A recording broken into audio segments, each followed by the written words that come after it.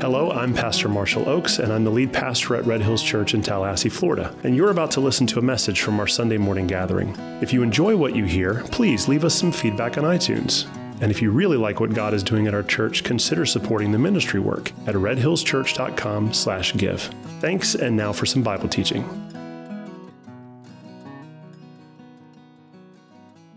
Today we're going to read through 2 Samuel 8 and 9.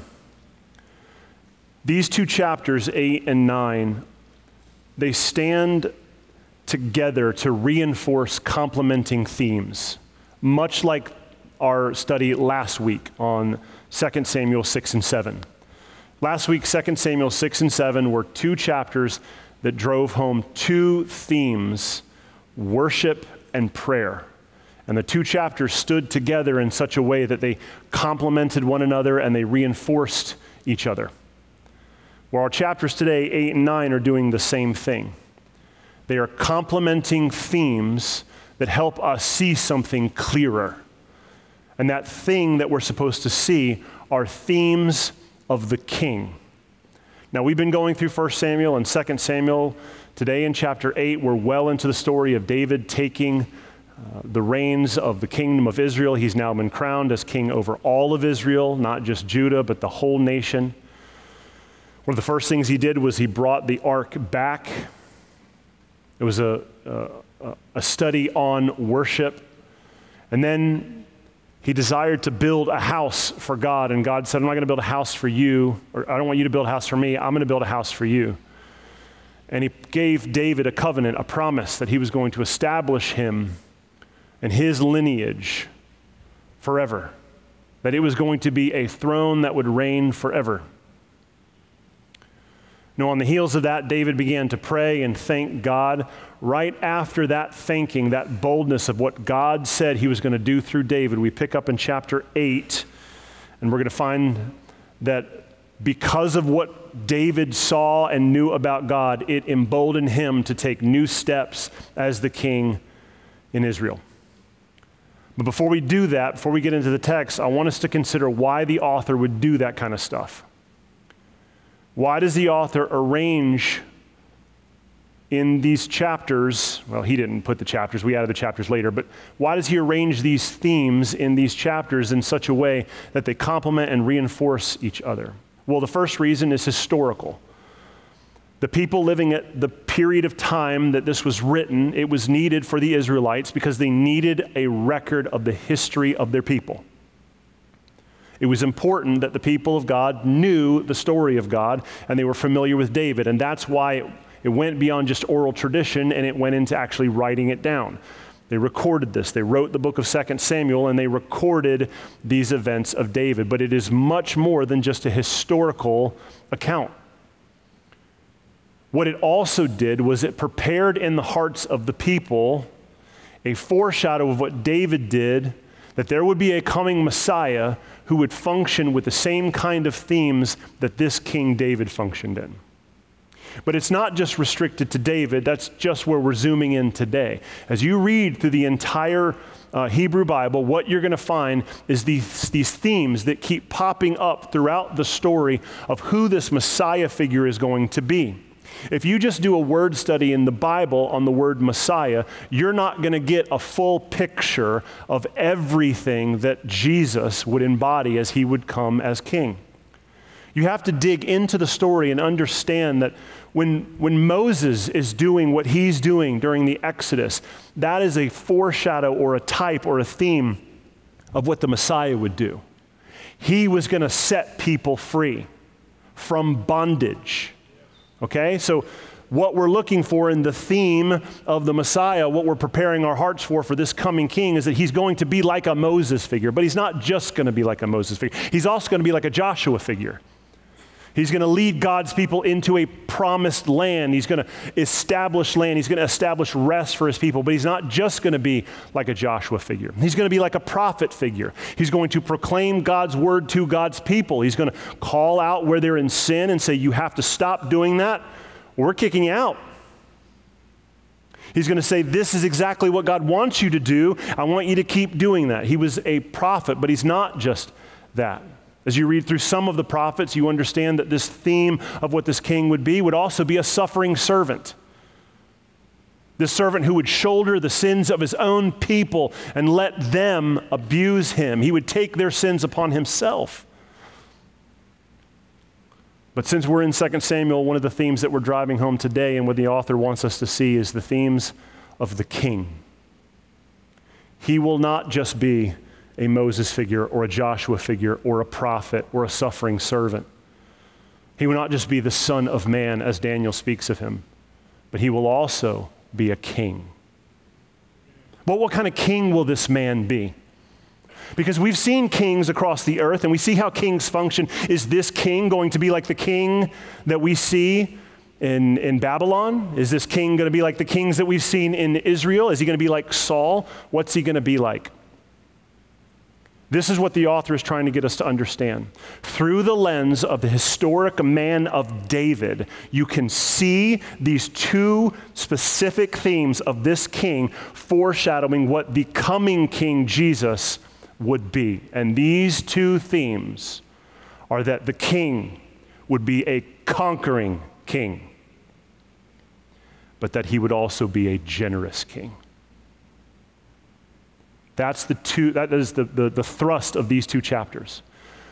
The author wants us to behold the two key themes of David. He was a conquering warrior king, but he was also tender and gentle. And those two things foreshadow the coming King Jesus. So our responsibility today as we go through the text is to familiarize ourselves with the historical account of David as a conquering king and a generous king, but also not just stop at David, but behold what the text is portraying to us about the coming King Jesus, so that as we worship Jesus, we're not just worshiping one theme or one side of his personality. You can't afford to just walk around and say, man, my Jesus is just a kind, loving Jesus, and he's down for anything. Jesus is my homeboy. We're best friends. Well, part of that is true. He is your friend, but he is also your king. He is gentle and humble and lowly, and he will get on his hands and knees and wash his disciples' feet, but he will also come back with fire in his eyes and a sword in his mouth. And if you only behold your favorite aspect of the king and elevate that above all other biblically declared themes of the king, you ultimately will end up worshiping a false Jesus. You are not worshiping the true king if you are only worshiping the qualities of him that you like. You are remolding him in your own image, and you are worshiping an idol. You are not worshiping the king. That is what is on the line, and that's why it's so important. Because these two themes stand next to each other in these chapters, because the author wants us to understand the importance of beholding the fullness of Jesus and not just a couple qualities that we like and we're okay with. There are qualities of our king that you won't like, that will rub against you. They will demand things of you. And if you don't lay those things down, that you're not actually following him. Cool? All right, let's get into it. 2 Samuel chapter 8, we're going to start in verse 1. And these two chapters are pretty short, so I'm just going to read through 8 all the way, then we'll go back and talk about it, and then we'll read through 9, and then we'll talk about it. So 2 Samuel 8, 1 through 18. Now after this, David defeated the Philistines and subdued them. Now the first two words, after this, they key us in on the fact that this event took place right after he was humbled in prayer before the Lord, because the Lord said, I'm going to establish your kingdom. All right, what I see about you gives me confidence. If you're going to establish your kingdom through me and through my family lineage, I now have boldness to go out and spread this kingdom that you're putting in my heart outside of these four walls. After this, David defeated the Philistines and subdued them. And David took Meth-eg-Ammah, which is a kind of a code word or a nickname for the town of Gath, which was a Philistine stronghold. He took it out of the hand of the Philistines. He defeated Moab, and he measured them with a line. Making them lie down on the ground, 2 lines he measured to be put to death, and 1 full line to be spared. And the ones who were spared, the Moabites, became servants to David and brought tribute. That's exactly what it sounds like. He took everybody, he laid them down on the ground, he drew a line, and he said, these 2/3 are being put to death, and we're going to spare this 1/3, and you're going to be now brought in under the Davidic kingdom. Verse 3, David also defeated Hadadezer, the son of Rehob, king of Zobah, as he went to restore his power at the river Euphrates. And David took from him 1,700 horsemen and 20,000 foot soldiers. And David hamstrung all the chariot horses, but left enough for 100 chariots. And when the Syrians of Damascus came to help Hadadezer, king of Zobah, David struck down 22,000 men of the Syrians. And David put garrisons in Aram of Damascus, and the Syrians became servants to David and brought tribute. And the Lord gave victory to David wherever he went. And David took the shields of gold that were carried by the servants of Hadadezer and brought them to Jerusalem. And from Betah and from Berothai, the cities of Hadadezer, King David took very much bronze. When Toi, king of Hamath, heard that David had defeated the whole army of Hadadezer, Toi sent his son Joram to King David and asked about his health and to bless him, because he had fought against Hadadezer and defeated him, for Hadadezer had often been at war with Toi. And Joram brought with him articles of silver, of gold, and of bronze. These also King David dedicated to the Lord, together with the silver and gold that he dedicated from all the nations he subdued, from Edom, Moab, the Ammonites, the Philistines, Amalek, and from the spoil of Hadadezer, the son of Rehob, king of Zobah. And David made a name for himself when he returned from striking down 18,000 Edomites in the Valley of Salt.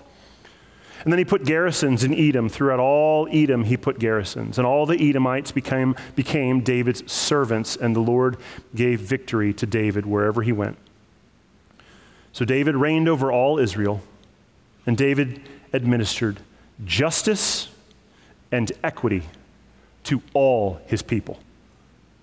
Joab, the son of Zeruiah, was over the army, and Jehoshaphat, the son of Elihud, was recorder. Zadok, the son of Ahitub, and Ahimelech, the son of Abithar, they were priests, and Sariah was secretary. Benaiah, the son of Jehoiada, was over the Cherethites and the Pelethites, and David's sons were priests. Now, usually what I'll do is I'll go back up to verse 1 and we'll work our way through, but let's do it backwards today because the last verse is a little controversial. So let's start with the controversies first. Verse 18 says that David's sons were priests. Now this creates a little bit of an issue. And the reason why it creates an issue is because David isn't from the tribe of Levi. David is from the tribe of Judah.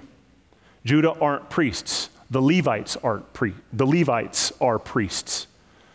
And so David doesn't really have any business making his sons priests if his family line isn't from the priesthood. Now there's 2 ways to interpret this. And most commentators that I looked up this week, they kind of just split it right down the line, so you get to choose. There's no wrong one, okay?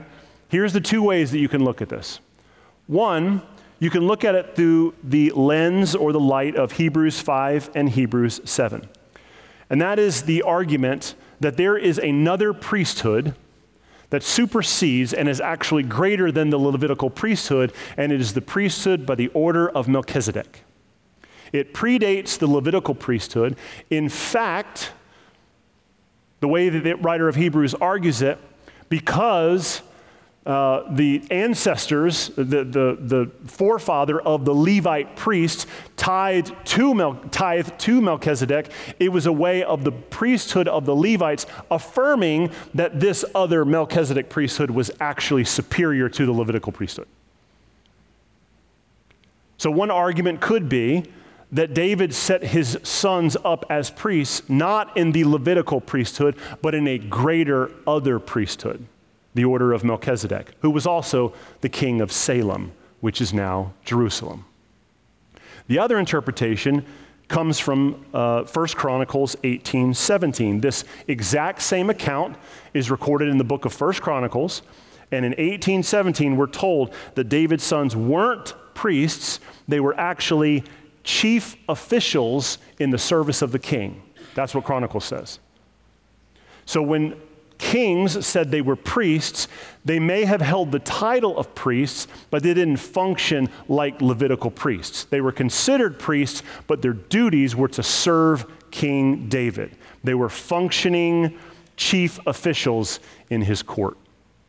All right, so that kind of cleans up a little bit of the mess. As you're reading through this, you're like, why is David taking liberties that doesn't seem to be liberties that he should be taking? Well, there's two interpretations that don't violate him doing that. But the other issue, and I'm going to argue that probably most of you in this church, this is not going to be an issue. Okay? You'll understand why in a minute. There's a little bit of a blue-collar sandpaper side to us, and so this probably isn't going to rub you the wrong way. But in more tender churches, I'll say, soft churches, churches where the priest might actually wear like a rainbow. I'll stop. There seems to be a violation. Verses 2 through 7 and verses 12 through 14, David is doing nothing but conquering regions and expanding his kingdom. Now, why would that be a violation? Why would we have an issue with that? Because, my God, David's an imperialist. How dare you come into a foreign land with your army and tell them that what they're doing is wrong? Who do you think you are? To get a sense of scale for what David is actually doing, I want to show you a map of some of these places, because when the author starts listing these things in verse 12, Edom, Moab, Ammonites, the Philistines, Amalek, it's really difficult to get a sense of where some of these places are. So I want to kind of help you with that. So as usual, here's the world map. We're going to zoom in on this region. We're going to zoom wider than we normally do. But some of these places are still familiar. You've got the Mediterranean Sea over here. You've got the Dead Sea over here. Sea of Galilee is up here in the north. This is where Jerusalem is. Damascus is called out in the story. That's why I put it up there. But the thing I really want you to grasp is where all these different tribes are. Now, 2 weeks ago, I showed you a map of David's kingdom when he came into the kingdom and where all the tribes were. And now, so most of those tribes are right here in this area that we would call Israel, overlapping some of Philistia, but Judah is down here, and then most of the northern tribes are up here around Galilee. So this chunk of land is Israel. But what we find today as David starts conquering land and expanding the kingdom, he's actually expanding way down here into the Sinai Peninsula. He's coming over here into what is modern-day Jordan, over here Moab, Edom, Amalek, Philistia. But he's actually traveling north up here to Zobah, up to Aram. He's traveling very, very far north, over into Ammon. He's conquering all these regions. So now, after David starts expanding his kingdom, Israel is not here. Israel is all here. This entire section of land is now under Israelite control.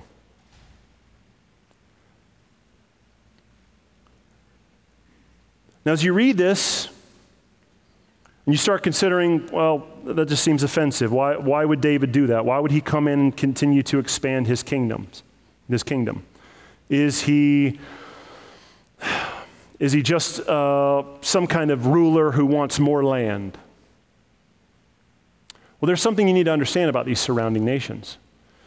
These surrounding nations, they were wicked people. And I'm not talking like in like our modern sense of wicked. I'm talking about like in the 1000 BC sense of wicked. These nations regularly participated in child sacrifices and killing children. They participated regularly in demon worship, in forms of idolatry. If you were a woman in these societies, you had no power. If you were a child in these societies, it was even worse for you. If you were a female child, you had no hope. You were used regularly. The idea that David would expand his kingdom is only offensive because we live in a culture today that would call evil good and good evil. We live in a culture where we see things and say, well, you don't know that person's story. You don't know why they would do those things. We have lost this sense that there is a thing called the right thing to do. Because my right thing might not be your right thing. And so we muddy the waters, and we approach texts like this, and there's a thing inside of us that gets offended because we see a man expanding his kingdom, and we don't see the other kingdoms that he's conquering. We see David as a man who's just hoarding land and not as a man who is establishing a new and superior and better kingdom. The idea that King David would be a conquering king who would expand his land is understood in light of verse 15. I'm going to read it to you. David reigned over all Israel. Now, I just showed you the map. What's all Israel now? Ammon, the Philistines, the Amalekites. All of those people are now under Davidic rule, and they're part of Israel. They're foreigners that are paying tribute, but the way King David does things, he expects those kingdoms that are now under his control to function like they do in Jerusalem. So how do they function in Jerusalem? David reigned over all his people, and David administered justice and equity to all his people. So David conquered a region, and how did he rule? What did he bring into these foreign lands that were so riddled with demonic worship and corrupt government, that were just completely, from the top to the bottom, saturated with sexual immorality and the abuse of women and the mutilation of children?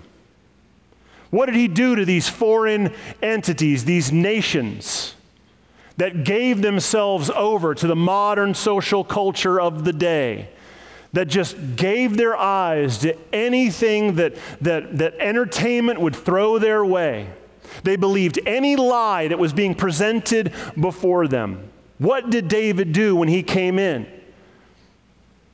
He came in and he established justice and equity where there was previously no justice and no equity. Now, what is justice and equity? Because if you ask the average person walking down the street in, I don't know, San Francisco, you're going to get a different answer of what justice and equity would be that is presented to us in Scripture.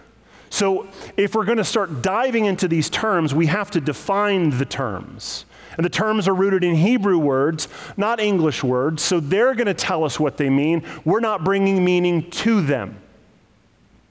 So when we're told that David established justice and equity, the word justice is a Hebrew word, mishpat. Now, if you stayed with us in our Isaiah message series, some of this is going to be familiar. Because justice is mishpat and equity is tzedakah. But there's two words that are close to those words. There's a word that's close to justice, but it's actually a word that means bloodshed. Justice is mishpat, and bloodshed is mizpah. And Isaiah was prophesying to the people of Israel. The Lord says he's looking across the land, and he's looking for mishpat, but all he sees is mizpah. He's looking for justice, but all he sees is bloodshed. And the two words are real close together, and it's easy to confuse them because they sound the same. But if you keep redefining these words, then the thing that is right will never be done among you. So the first thing David does when he comes in is he establishes justice and equity. And justice is nothing more than the practice of making things right. That's justice. If something is wrong, you make it right. That's justice. And he also establishes equity, tzedakah. Now that Hebrew word can also be translated not as just equity, but it's also translated in other places in the Old Testament as righteousness. So when David comes in, he establishes the practice of making things right, but he also establishes tzedakah, equity, which is the practice of doing the right thing. See, that's different than our culture. If you ask the average person today, what is equity, they would tell you, well, equity is making sure that those people who don't have what they need to come and sit at the table, you give them a leg up and they come over here and they get a benefit so they can come over here. And also for those who are already sitting at the table who have some benefit, that they're either removed from the table or their benefit is taken away so that everyone is equal sitting at the table. That's equity. That's not equity. Equity is doing the right thing, making things equal, righteousness. Equity is making sure that nobody gets an extra helping just to get them ahead. And also nobody is using the extra that they have to abuse those who have nothing. Equity is looking at every human being as an image bearer and doing the right thing according to God's standard. You follow? This is what David brought in. Now we look at this and when we see things out of balance in our culture, and we're like, okay, let's go to the smartest minds, let's go to colleges, let's ask professors, people who study in this, let's ask them to tell us what we need to do to fix our society. And it's funny, they always come up with the same ideas. And none of it is rooted in the idea that we are image bearers and we should be doing the right thing. What is the right thing? Well, the right thing is what the Word of God tells us is the right thing. Not with somebody with 7 degrees who tells us is the right thing, because their heart is fallen and there is sin in their heart, and the options that they bring to the table are just as fallen as the people who has a hidden agenda inside of them, where all they want is to continue to build more wealth and take advantage of the people of the earth. You see how broken the system is if we just kind of push this thing like out of the way? David understood this because it wasn't just happening. Look, it's not just happening in our time.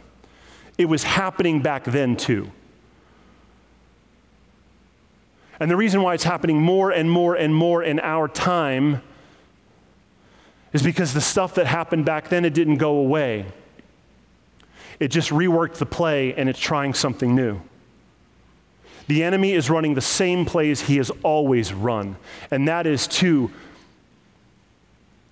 take the image of God and mutilate it, to destroy it, to break it. That's the enemy's desire. He wants to take God's creation and burn it to the ground. And he doesn't matter where he starts. He'll start with your phone. He'll start with a movie. He'll start with somebody at work. He'll start with your thought life. He'll start with the news that you watch. He'll start in science. He'll start in the humanities. He's got his tentacles in history. He's got his influence in entertainment, in fashion, in video games, in government, in education. It doesn't matter where you look. The prince of the power of the air is at work doing the same things he's always done, just running new versions of it. And David understood this. And so the first thing he did when he came in and conquered these nations is that he established justice and equity. From now on, every piece of land, every grain of sand that is under my rule is going to do the right thing. And if someone doesn't do the right thing, then we're going to fix it and make sure that we make that right. David established justice and equity. Now, as I said before, this kind of rubs against our modern sensibilities, not your sensibilities, but our modern sensibilities. Because how dare a foreign, colonizing, imperial king come in and tell us the way we should be thinking and the way we should be doing things? There's just one problem. This theme of the conquering king is a foreshadow of exactly what Jesus Christ did when he came and died and rose from the grave. If you have a problem with the sense that a foreign king would come in and establish right when you already think you know what right is, you're going to have a big problem with Jesus. Because he is a conquering king over his creation, and what he did by establishing his rule over the earth is he told every ruler and every king, right down to the 19-year-old who's wearing a tiny little Burger King crown thinking he's running his own life. The King of Glory has come in and said, "You're no king, young man. Take that crown off your head and follow me." Let me give you some scripture to back it up. Colossians 2:15. He disarmed the rulers and authorities and put them to open shame by triumphing over them in him. Mark 3:27, we're told when Jesus is discussing about the understanding of what it takes to come in and conquer a house, the first thing you have to do is come in and bind the strong man. You familiar with that? Mark 3:27. Our King has bound the strong man of death, hell, the grave, and has conquered the greatest enemy known to man, which is sin. He's a conquering king. I'll give you another one. Daniel chapter 7, verses 13 through 14. We're told that Daniel saw in night visions, "Behold, with the clouds of heaven there came one like a son of man, and he came to the Ancient of Days. And he was presented before him, and to him was given dominion and glory and a kingdom that all peoples, nations, and languages should serve him. His dominion is an everlasting dominion which shall not pass away, and his kingdom one that shall not be destroyed." We serve a King Jesus who is a conquering king, and when he conquers, he establishes justice and equity. When he shows up on the scene, he tells everyone now under his rule, "You will do the right thing. And if you don't, you will be under my judgment." And for those who have already done the wrong thing, those things need to be made right. But here's the most fascinating part about this. In the same way that David took the throne as a conquering king and expanded the kingdom on a regular basis, he then put Joab, Jehoshaphat, Zadok, his sons, as stewards over this kingdom to make sure that from the top to the bottom, every corner of this kingdom is functioning by doing the right thing, and if nobody is, making it right. And in the same way, this is what we're beholding. We're beholding a king, King David, who functioned with this theme of a conquering king that is now forecasting to us the rule and reign of Jesus Christ, who has also put his sons and daughters as stewards over this kingdom he is now ruling over. And it is our responsibility to make sure that in our own hearts and our own families and our own churches and the cities we live in, we are functioning in a way that we are doing the right thing. And if somebody isn't, we're going to make it right. Which is important because that means that you don't just go to work and go home and work long enough to draw a pension and then live fat and happy and ignore the rest of your life. The idea of the ever-expanding, conquering King Jesus means that his people who are under his rule are now finding ways to get connected into the society and the cities they live in to make the cities that they live in better. To make the places that you work better. To encourage that the people you work with do the right thing. And if somebody isn't, then you go out of your way to make it right. The ever-expanding nature of the kingdom of God, when Christ rose from the dead, we see it in the gospel being spread across the globe. We see it in the transformed lives of individuals like you and me, now being sent by the Great Commission, go out and make disciples. But don't just go out and make disciples, go out and get invested in the cities that you live in. Spread the gospel at work, spread the gospel at school, spread the gospel with your neighbors. You are not just planted where you're planted for no purpose whatsoever. You are there as an ambassador of the King to make his ways known among all the people you come in contact with. That is why we are here. And it all rests under this umbrella, this theme of the conquering King. Now, some of you, they're like, yes, I can get behind that. Most people don't know this, but I do own a sword at home. I own a lot of knives. I like shooting. I like camping. I'm a manly man. I like, when you talk to me about the conquering King, I'm here for it. Beard and all. Let's go. We should chop some wood together after church. I'm here for the conquering King. I like that message. But these two themes are paired with, that theme is paired with something else.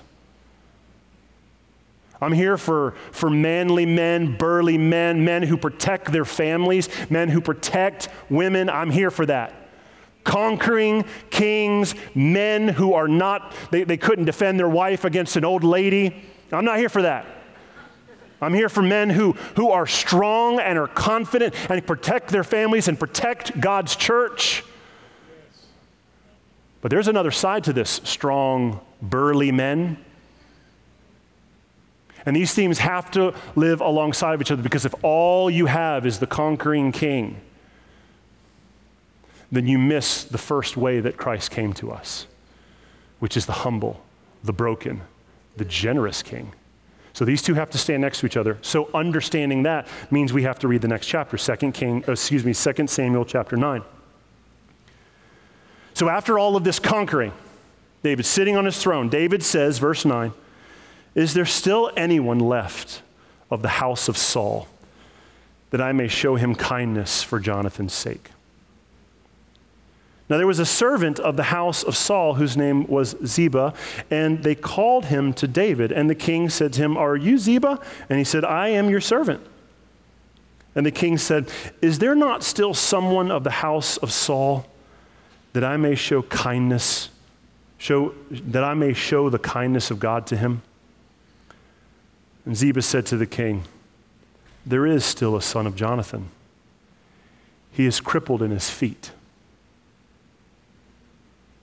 And the king said to him, "Where is he?"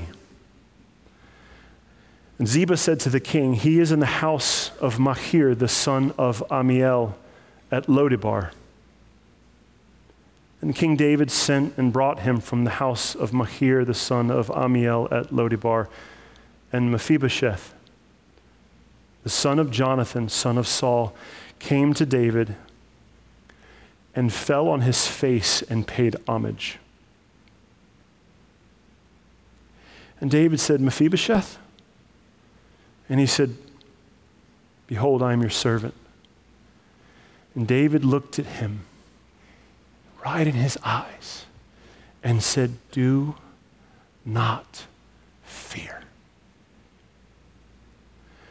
I will show you kindness for the sake of your father Jonathan, and I will restore to you all the land of Saul, your father, and you will eat at my table always." And he paid homage and said, "What is your servant that you should show regard for a dead dog such as I?" And the king called Ziba, Saul's servant, and said to him, "All that belonged to Saul and all his house I have given to your master's grandson. And you and your sons and your servants shall till the land for him, and shall bring in the produce that your master's grandson may have bread to eat. But Mephibosheth, your master's grandson, shall always eat at my table. And Ziba had 15 sons and 20 servants, and Ziba said to the king, according to all that my lord the king commands his servant, so will your servant do. So Mephibosheth ate at David's table like one of the king's sons. And Mephibosheth had a young son whose name was Micah, and all who lived in Ziba's house became Mephibosheth's servants.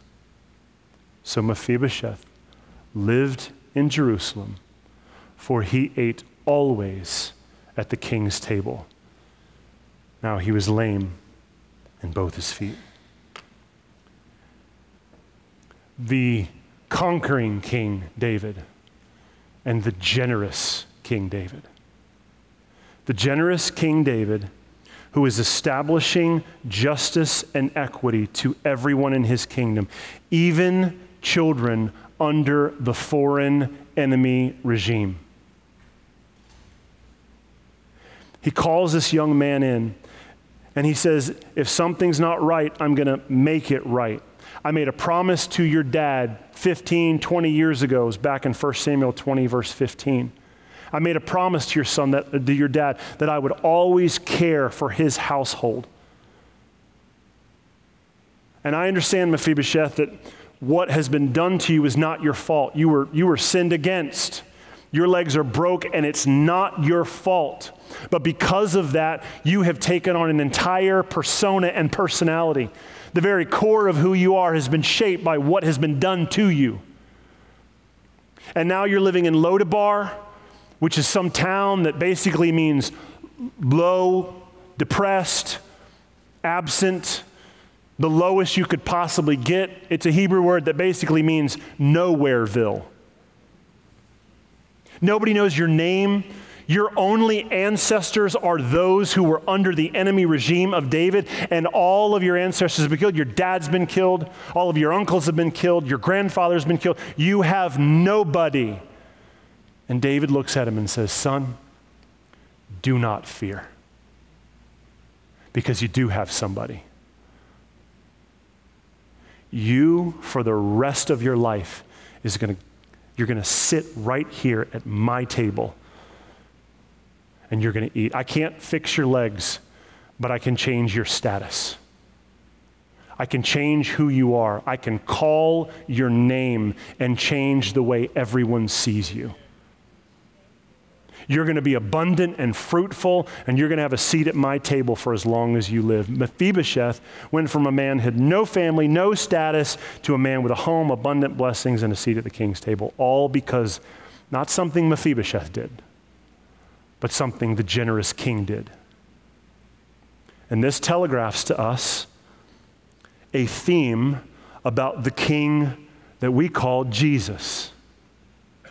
How are we supposed to understand what kind of king is this Messiah going to be? What kind of king is this Jesus going to be? He's going to be a conquering king, but he's going to be a generous king. Let me give you some scripture to back this up. Colossians 1:19 through 22. I didn't give these to the team ahead of time so that you could see them, because I want you to just listen to them. Even if you have to close your eyes to listen, I want you to hear what Paul is saying about this generous king. For in him all the fullness of God was pleased to dwell, and through him to reconcile to himself all things, whether on earth or in heaven, making peace by the blood of his cross. And you, who once were alienated and hostile in mind, doing evil deeds, has now been reconciled in his body of flesh by his death, in order to present you holy and blameless and above reproach before him. Here's another one, Ephesians 2. You were dead in your trespasses, in which you once walked, following the course of this world, following the prince of the power of the air, the spirit that is now at work in the sons of disobedience, among whom we all once lived in the passions of our flesh, carrying out the desires of our body and in the mind. We're by nature children of wrath like the rest of mankind, but God,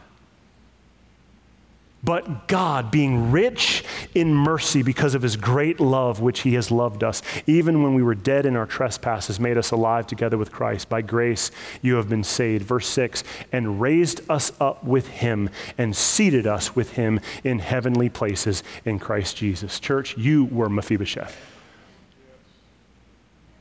You were the one with no past, no family, no home, no name, crippled in spirit and maybe even in body. And Christ called your name. He healed your body and gave you a seat at his table forever. Church, I want you today, as we're reading 2 Samuel 8 and 9, to behold the conquering king, but also the generous king. I want you to behold it for the fact that it is worthy of beholding and nothing else. If I were to stop right now, that is enough for you to hear that our king is a conquering king and a generous king. That is enough for you to behold for the rest of the week.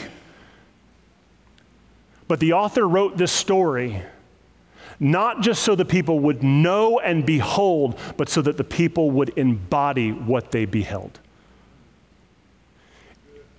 It is enough to just see it and know it.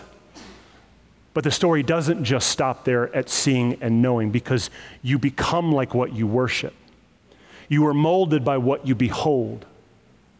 And what the author wants us to do through the power of the Holy Spirit is see these qualities of David telegraphed into the qualities of Christ, so that when you behold Christ and you see that he is a conquering king and you see that he is a generous king, you don't just say, praise God, that is marvelous. I don't know what to do next. You behold these qualities of the king so that you walk away transformed by them. This is important. Knowing that Jesus is a king who conquers sheds light on your life and helps you understand that the ever-expanding nature of God's kingdom means that there is no corner of your life that's going to be remained untouched by him. Hear me. It means the ever-expanding kingdom of God is out there. When he took his seat in heaven at the right hand of the Father, we are told from the Bible that he is ruler over all of the world. Every people, tribes, nations, even people that reject him, he's still ruling over them. Whether you even believe he exists or not, doesn't matter. He is king over you. So the ever-expanding nature of his kingdom is seen in the expansion of the gospel, is seen in the reality that his kingdom is spreading across the earth, and that one day the enemy is doomed and there's nothing he can do about it. But the other component of this ever-expanding kingdom is that it is ever-expanding in your life and in your heart and in your family and in your mind. And just when you think you've got to the peripheral of what this kingdom boundary is, you look beyond it and see that there's another pasture that he wants to expand into. There are corners of your heart. See, some of you have surrendered to some things that he has asked of you, but there are corners of your heart, your past, feelings that you have, tendencies towards anger, your desire to just get short about things that don't really matter, your desire to want to gossip and share information that isn't true or is not helpful to be shared. This desire you have inside of you to indulge your flesh by watching things that are unfruitful and unhelpful to you. Everything from pornography to just fear and scary stuff. Some of you have surrendered yourself to Jesus, and when you come to church, you love God, but you are secretly, without anybody knowing, dabbling around in drugs, recreationally, playing around with pot, messing around with I don't know, a bunch of drugs, okay? So I'm not going to list a bunch of drugs. But and as soon as I said, I was like, you don't know any other drugs. Why are you? I'm trying to be relevant, guys. Maybe it's not drugs. Maybe it's just alcohol. Maybe your desire, the way that you love, that it tastes on your lips, and the way that it just kind of gives you that buzz, that it makes you forget things. You hate your job, and so the first thing you do when you get home is you sit your rear end on the couch and you grab a beer and you ignore your wife and your children because she's making dinner and you just stare at the TV. But man, you come to church and you love God and you serve on this team and you help out here and you read this. But come on. The ever-expanding, conquering nature of Jesus means there is no area of your life that's going to remain untouched by his kingdom. And you got to get down with that or take a hike. You need to leave because this isn't here. This isn't for you. If you're not here for Christ to overtake and conquer every corner, every grain of sand in your mind and in your heart and in your hobbies, you might as well walk away now. You're only making it harder on yourself because he wants all of it. But I got good news for you. He's not an evil king. He's a kind and gracious king. He's the kind of king that when he takes over, he removes that unrighteousness from you and he replaces it with righteousness. He gives you his righteousness. He starts changing the wicked ways that you are so used to with righteous, good, and right ways. And he's kind and he's generous about it. And what he's offering is not to just come in and rule your life, but to come in and rule your life so that you also have a seat at his table. So this is the beauty of 2 Samuel 8 and 9, that we are given a picture of a king named David who functioned with these two themes, conquering and generosity. But they don't just stand at 1000 BC in the timeline of the world.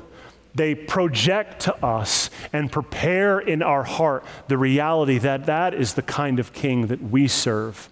And he wants all of your life. And when he gets it, he's going to be kind and gentle and generous. Now, that isn't to say that it will always feel good. It won't. Sometimes it's going to hurt worse than anything you could possibly imagine. But in going through the hurt and the pain, you are promised by the King who conquers all that that seat at the table is filled with abundance and joy and blessing. And probably the reason why it's going to hurt is because he's trying to remove from you some desire that you don't need to have for yourself. Because inside of our bones, we want things that aren't good for us. We're born with that desire to want things that don't belong to us, are not given to us, that our Heavenly Father doesn't want us to have, but we want them so badly. And that's why it's difficult. That's why it's painful, because we have a hard time letting go. But here's the good news. Today, Scripture has given us a picture of a king who is not going to stop until he has all of you, and that you are a spotless bride. But he's kind, and he's gentle, and he's generous. Just don't wait too long, because his generosity does have an expiration date. Hear me. And this is the beauty.